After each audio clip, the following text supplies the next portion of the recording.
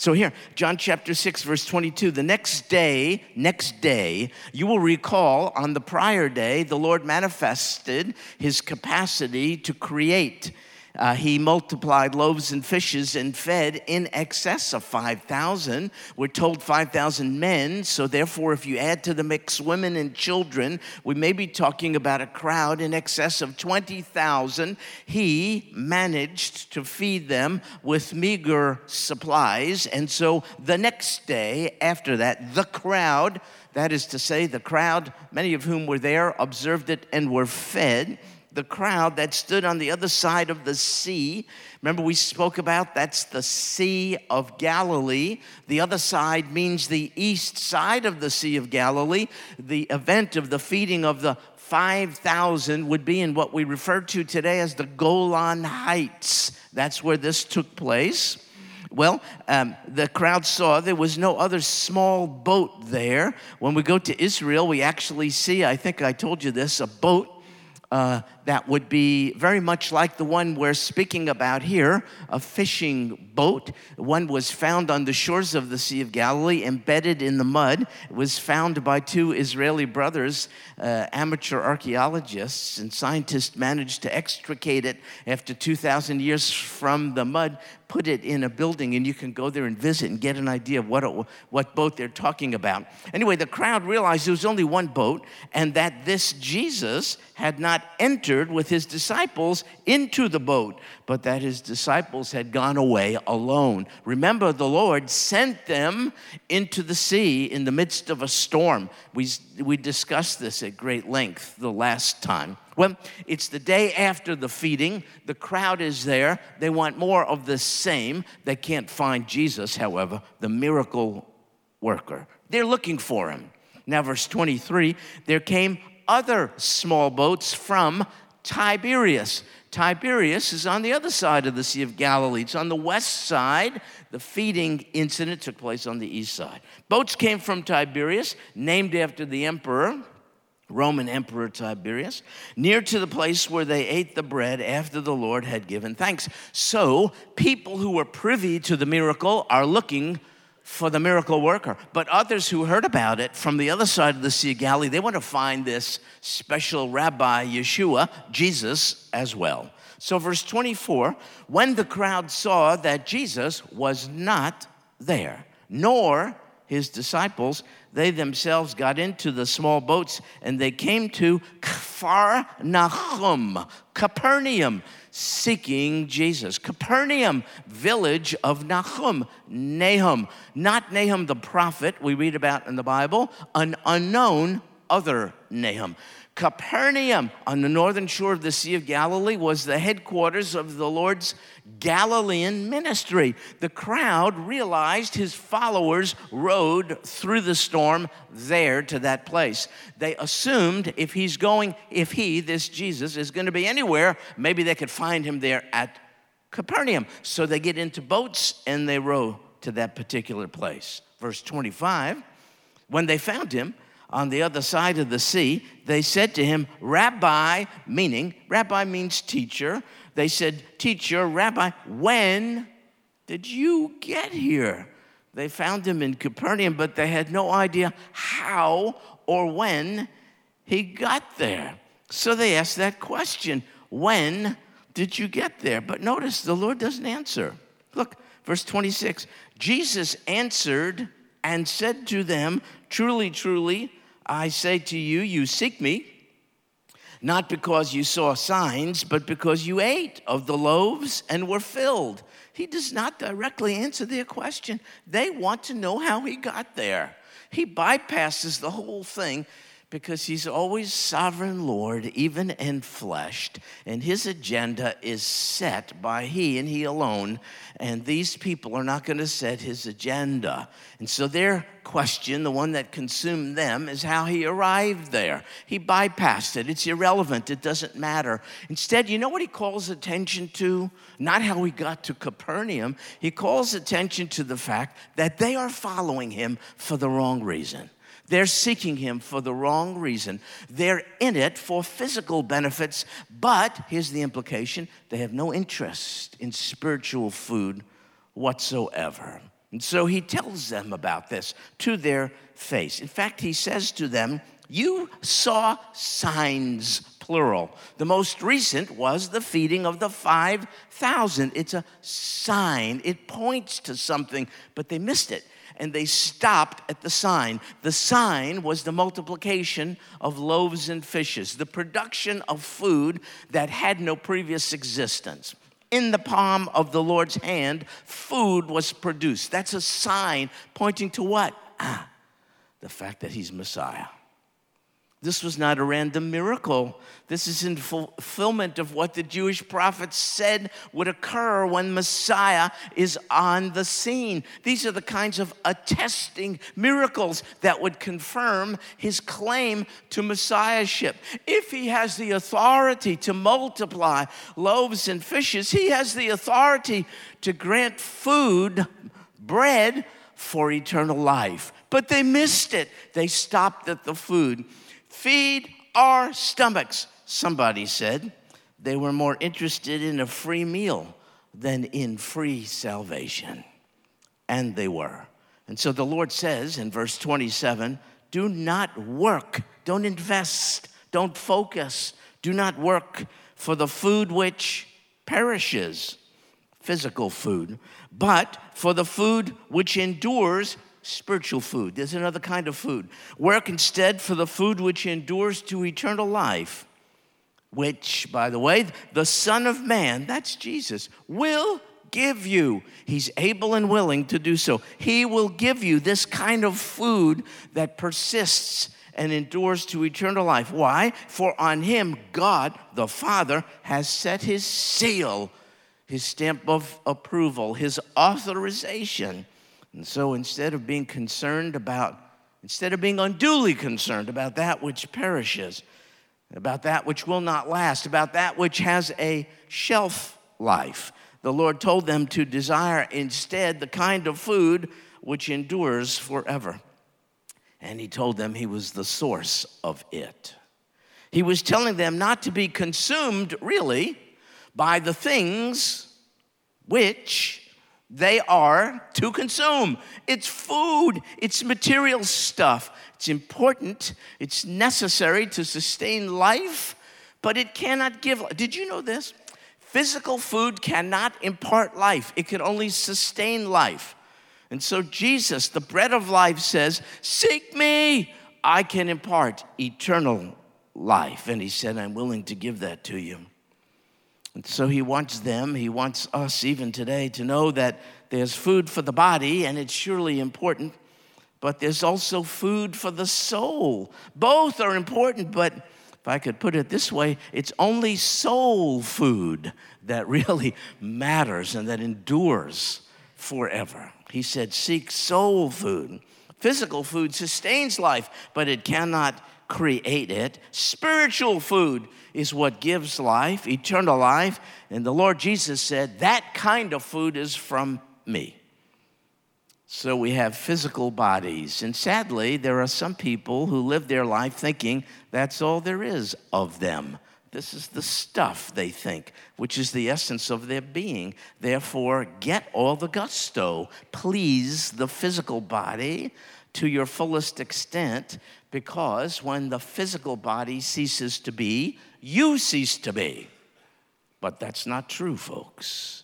God created us in a very unique way and made us surely with a material component, this physical body, which in a wonderful way carries us about, but he also created us with non-material components like soul and spirit, which are intensely important aspects of our being, and they deserve more attention even than physical food, because they outlast our soul, our spirit. These are the components of human nature that outlast our physical being, our bodies. And so the Lord Jesus said, look to me, not just for physical food, which is what they were doing. Look to me for food for your soul. And so he showed them signs of his specialness and authority to feed our souls. And one such sign was the miraculous feeding of the thousands of people gathered there. most of the people there went no further than satisfaction of their physical bodily needs, and they failed to see that was just a sign, an indicator, authorizing, verifying that this Jesus had the capacity to give the stuff of eternal life. And that's what he really wanted to give them, more than loaves and fishes. And so even for us, he wants us to be looking to him for life, eternal life, imparting food that feeds our souls and spirits. And we need this because when we come to an end materially, we do not come to an end non-materially. And so we need eternal life imparting and sustaining bread because we continue on into eternity. So as a side note, let me tell you this. I had car problems, and so I had to drive it to a dealership to be repaired, and they have a shuttle service. They'll take you to where you want to go once you drop the car off. It's a good thing. So I signed up for it, and a really nice man named Jose was going to drive me here back to the church. So we have time. It's just Jose and I in the car, and we're just talking. That's all. And one thing leads to another, and he told me it's not a good day for him. It's a sad day because earlier in the day, his aunt from El Salvador had died. And he was very close to her. On that very day, his aunt died. And then he said, what's more, this past Mother's Day, which we just celebrated a couple days ago, he said it was not a celebration for me because my mother, whom I loved and was very close to, she passed away on Mother's Day some years ago. And he said every Mother's Day triggers this sense of being distanced and apart from my mother, whom I loved and who loved me greatly. That's what he said. So I'm just listening, and my heart is going out to him. And I said, Jose, I want to ask you a question. You've had such loss, aunt and mom. Have you ever thought about what happens to a person when he or she dies? And a conversation ensued, and it was much, I think, more substantial than that which you saw in the video. We had an exchange of ideas, a little bit more of which I'll share with you later. My point is, even Jose was aware of the fact that there's more to life than that which is confined in our physical bodies. These things, that's why people are wrong when they get real angry with God, even Christian people, when diseases affect our body, things like cancer and so on. Oh, God, how could you do this? How could you? It's not that I have the answer to those things, don't misunderstand, but his focus of attention really is on that which lasts with regard to us. And it isn't our physical body, it's our soul and spirit. And God somehow can nourish and enhance our spiritual being by allowing our physical being to go through some rough times, even disease. You've been there, so have I. Most of us do better in times of affliction than in times of prosperity. When we're hurting, we cry out to God. So there's physical need, which a loving God allows. Why? To enhance our essential spiritual needs. And he wants us to run to him, for he's the bread of life. And so Jose was mindful of the fact he didn't believe for 1 minute that death was the final word with regard to his aunt or his mom. I'll tell you more about this in a little while. Anyway, when the life in our bodies comes to an end, we do not. I hope you understand that. You have to know that. The essence of our being, our soul, our spirit continues on. And the Lord showed his miraculous signs, not the least of which was the feeding of the 5,000, to persuade those people and us people of his power and authority and ability and willingness to provide enduring food for our eternally enduring souls and spirits. The New Testament writers recognize this. So, for instance, listen to what Paul says in 1 Thessalonians chapter 5, verse 23. Now may the God of peace himself sanctify you entirely, and may your look at the different parts that comprise us. May your spirit and soul and body. That cannot be said of any other creative thing. I'm not a rock, I'm not a tree, I'm not an animal, I'm created in the image of God. And therefore, all of us have been endowed with non-material components. They're mentioned here in 1 Thessalonians 5, spirit and soul, and then the material component, the body. And Paul says, may all of this be preserved complete without blame at the coming of our Lord Jesus Christ. Well, the people asked this Jesus, how'd you get here? How'd you arrive in Capernaum? He doesn't answer. Instead, he tells them, look, I know what's on your heart. I know you're seeking me, but you're seeking me, sadly, for the wrong reasons. You're seeking me for temporal benefit. You're seeking me for that which blesses only your physical being. Seek me for more. I want to bless your soul and your spirit. And so he says, just what he does in verse 27, don't work for food which perishes, but for the food which endures to eternal life, which the Son of Man will give you, for on him the Father, God, has set his seal. So, how do they respond? Look, verse 28. Therefore, in light of what he said, therefore, they said to him, get this, what shall we do that we may work the works of God? Wow. They listen to what he has to say about eternity, about salvation, about food that endures to eternal life. And they go into this gear, which is so common to all of us. We love this. Got it, Rabbi Jesus. I love what you said. Eternal life, very cool. That sounds so good.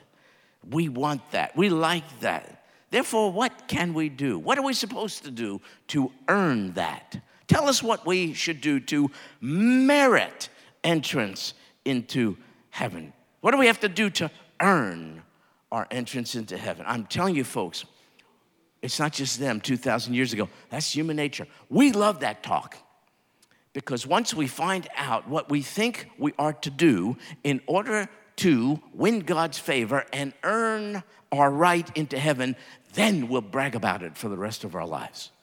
We'll boast about it. And we love it. And so that's why they ask the question that they do. Most of the people in the video we observed responded in a similar way. In answer to the question, how do you get to heaven? Most answered, well, you get to heaven by being a good person or by doing good things. So what then was the Lord's response? They asked the question, what should we do to work the works of God? Here's his answer, verse 29. Jesus answered and said to them, this is the work of God, that you believe in him whom he has sent. That is a power-packed verse of Scripture. They want to know, how can we merit heaven? Here's his answer.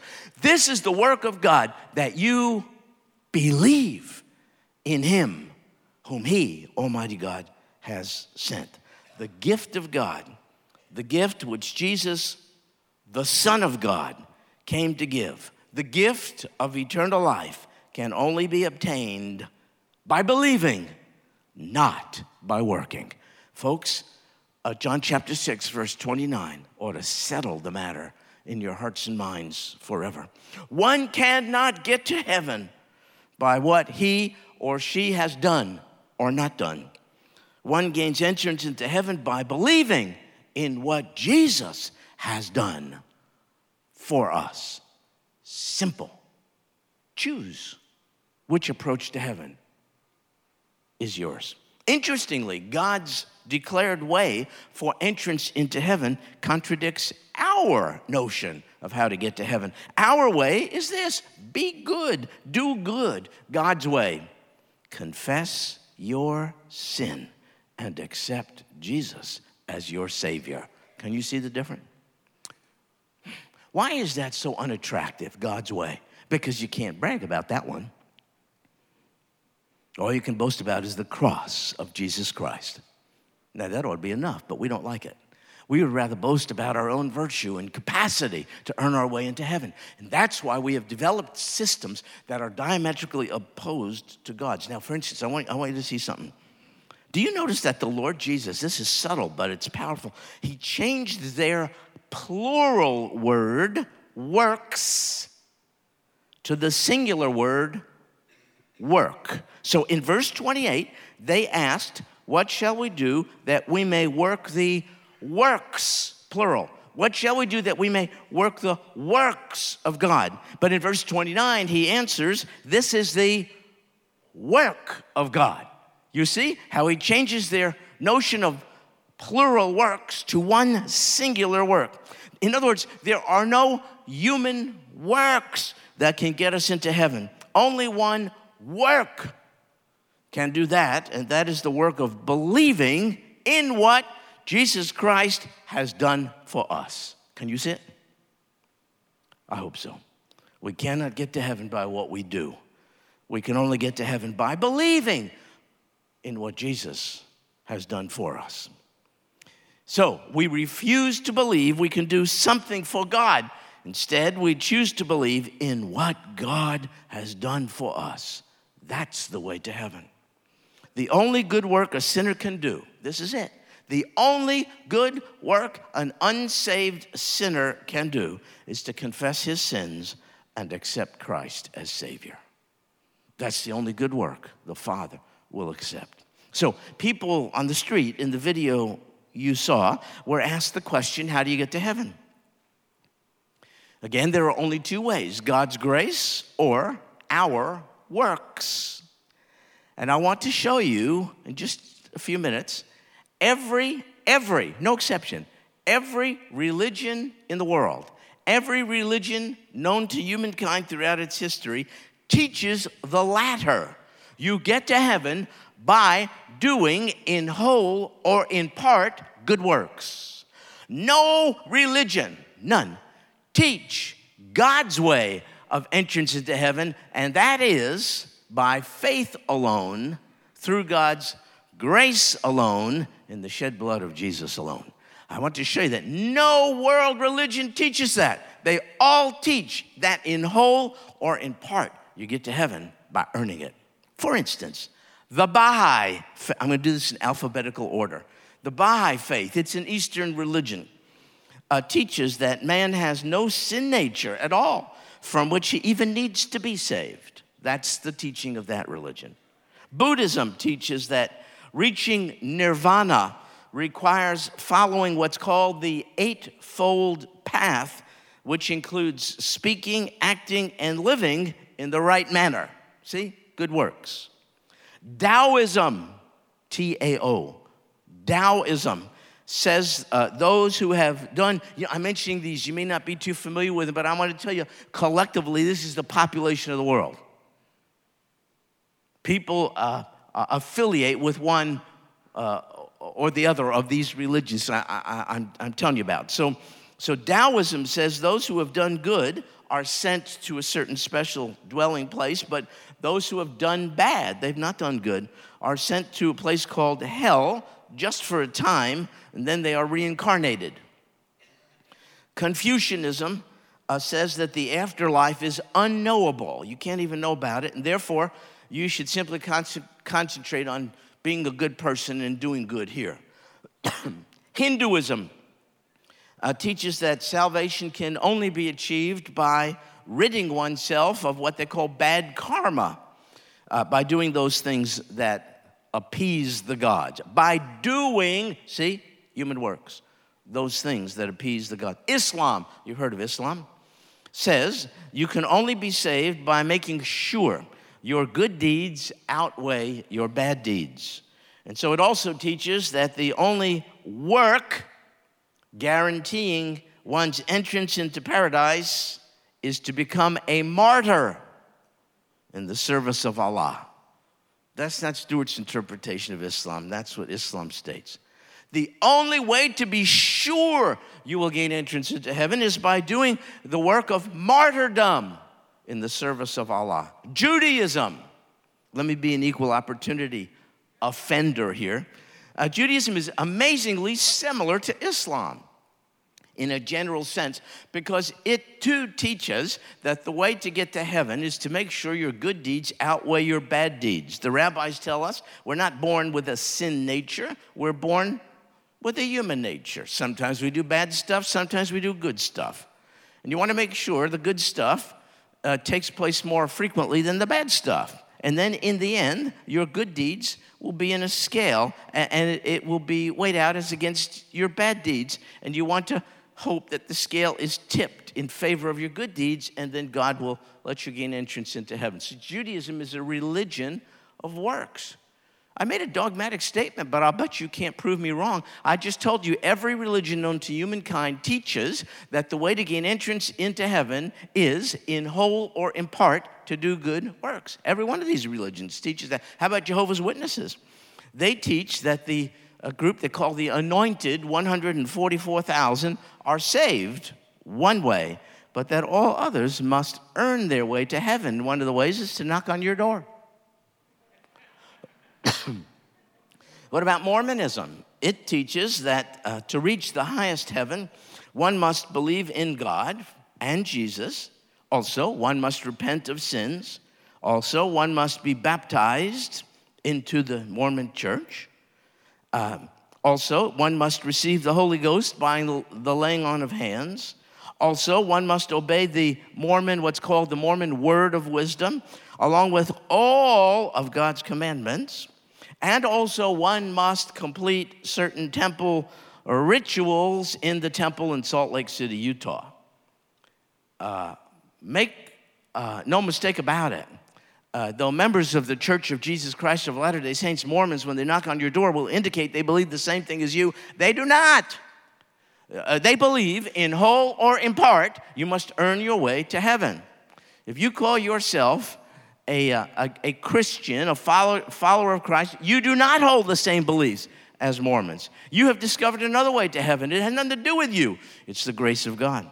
What about something called Scientology? Have you heard about that one? That's the faith perspective of Hollywood people and folks like that. It teaches that salvation is achieved through knowledge of self and the universe. You have to get to know you, and you got to get to know how the universe works, and then you get to heaven. Shintoism teaches that salvation is dependent on avoiding impurity or pollution of the soul. Can you see the emphasis is all on you?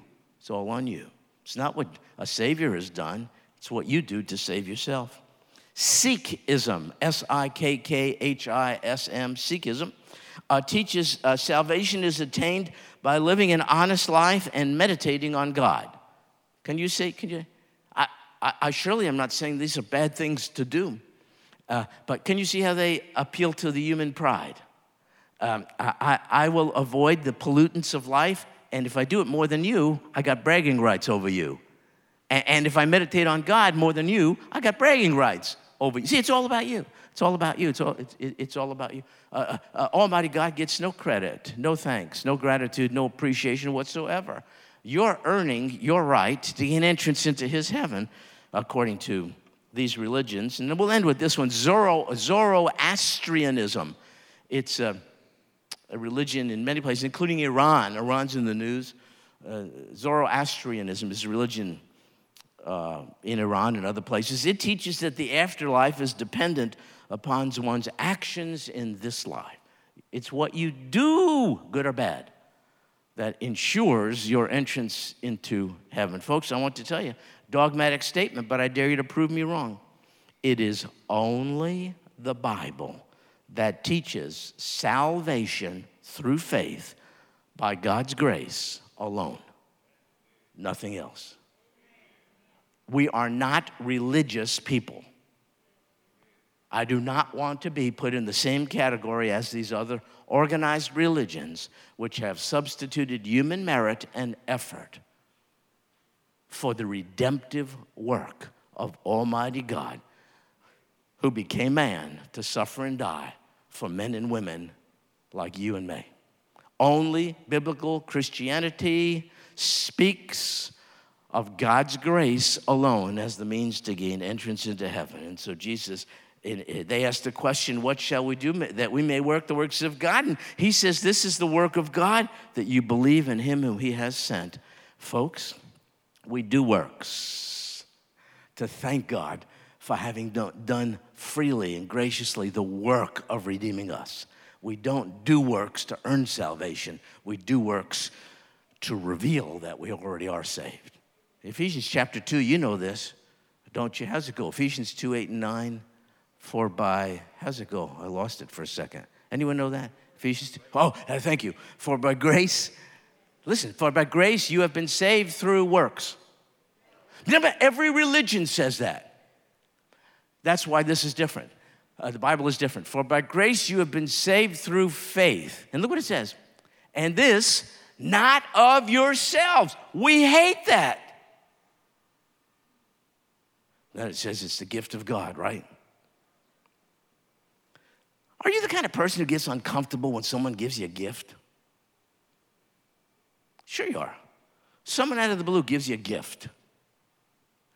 And you might have been a skunk to that person. And you get a gift. It just makes you feel so uncomfortable. You like break out in hives.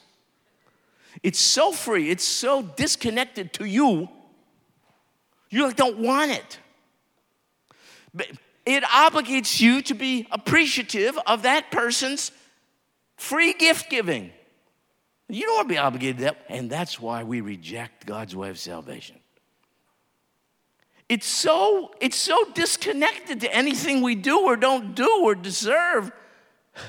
It's such an inexpressible gift. It's so foreign to our mentality that when the offer comes, we start getting jittery about it. Because if I accept God's gift of eternal life, then, oh, man,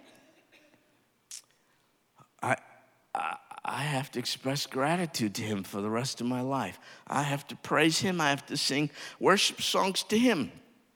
And I cannot be lifted up.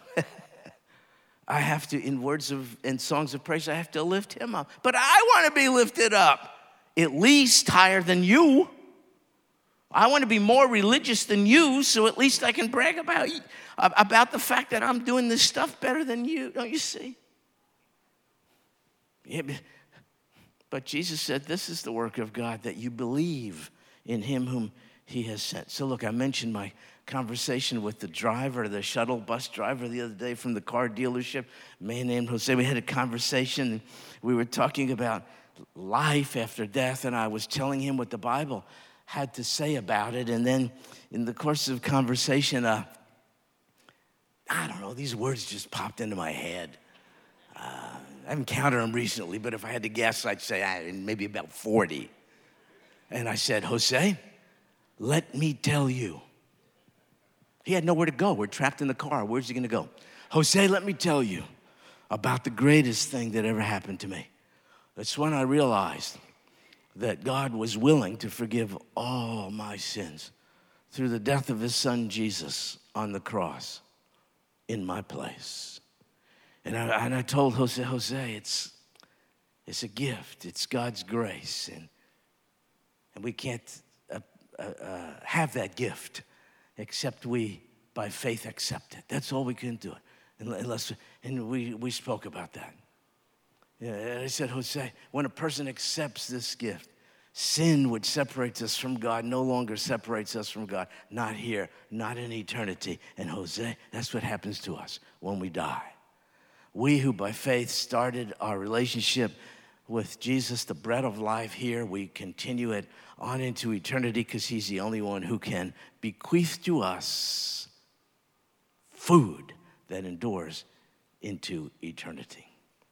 Folks, make no mistake about it. The reason I'm belaboring this point here is that polls are being done of church people, and it seems that many are confused about this. And many, as you saw reflected in the video, think we're saved either by works wholly or in part. Yes, you have to, some people would say you have to accept Jesus, but then you have to be baptized. No, I thank God for this beautiful family that was baptized here. Oh my goodness. Beautiful, beautiful. That water did not save them. You know what that water showed us? They have been saved by the work, by the death, burial, and resurrection of Jesus Christ. And they painted a picture. even without a word. As they went into the water, they're identifying with the death and burial of Jesus Christ. And as they came up out of the water, they're identifying with the resurrection of Jesus Christ. That's what Jesus did for them. They just went public about it. You see what I mean? They don't get patted on the back for being baptized. We can't add to what Jesus has done for us. What shall we do that we may work the works of God? Oh, God. I'm going to tell you something. If there was a way, what a time for Jesus to have given them a list of do's and don'ts. He said one thing. This is the singular work of God, that you believe in him whom he has sent. Have you? Have you made that decision?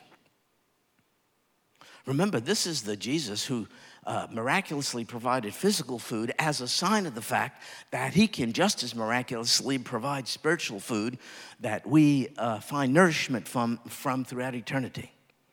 This is no idle claim of some guy in the street. This is Jesus whose signs bear the seal and affirmation of the Father. If this Jesus could pull off what he pulled off, then he can pull you out of lostness and darkness and the penalty of your own sin, clean you up, give you a new nature, make you a new creation, and pronounce upon you, you are forgiven. You will gain entrance into heaven on the basis of what I have done for you. Have you ever put your faith, have you ever believed in Jesus as your Savior? From what? From the wrath of God due to our sin. That's what it is. That's what we're saved from. It all befell Jesus. So he cried out, oh God, why are you forsaking me? He had no sin of his own. It was yours and mine, which he took upon his shoulders. And after all that was done, we hear these magnificent words. It is finished. It is paid in full. The debt is canceled. But I ask you, have you ever put your faith in Jesus Christ that way as your personal Savior? Have you ever rested, just like it's Sabbath, from trying to earn your way from heaven and instead saying, oh God, just as you rested from your work or physical creation, I feel by faith the permission to rest from my efforts to earn my way into heaven. Jesus paid it all. There's only one singular work that can ensure my entrance into heaven, and that's believing in the finished and complete work of Jesus Christ on the cross for our sin. I hope you've made that decision, because the powerful multiplier of loaves and fishes only invites you to. He will not impose himself upon you. Knocking is what he's doing, waiting for you to say, come in, Lord Jesus. Come in, bread of life. Feed me till I want no more. I hope you've made that decision. Lord Jesus, yeah, that's what we pray. Living Savior. The power of your Spirit and presence, I pray you would mercifully affect the one or ones here who are still yet to be reconciled to you. And I pray, oh God, that they may truly go in peace by faith, accepting your marvelous offer of forgiveness, by asking you to come into their life, forgive their sin, change them from the inside out. Lord, I pray that would happen tonight. And this we pray in Jesus' name. Amen.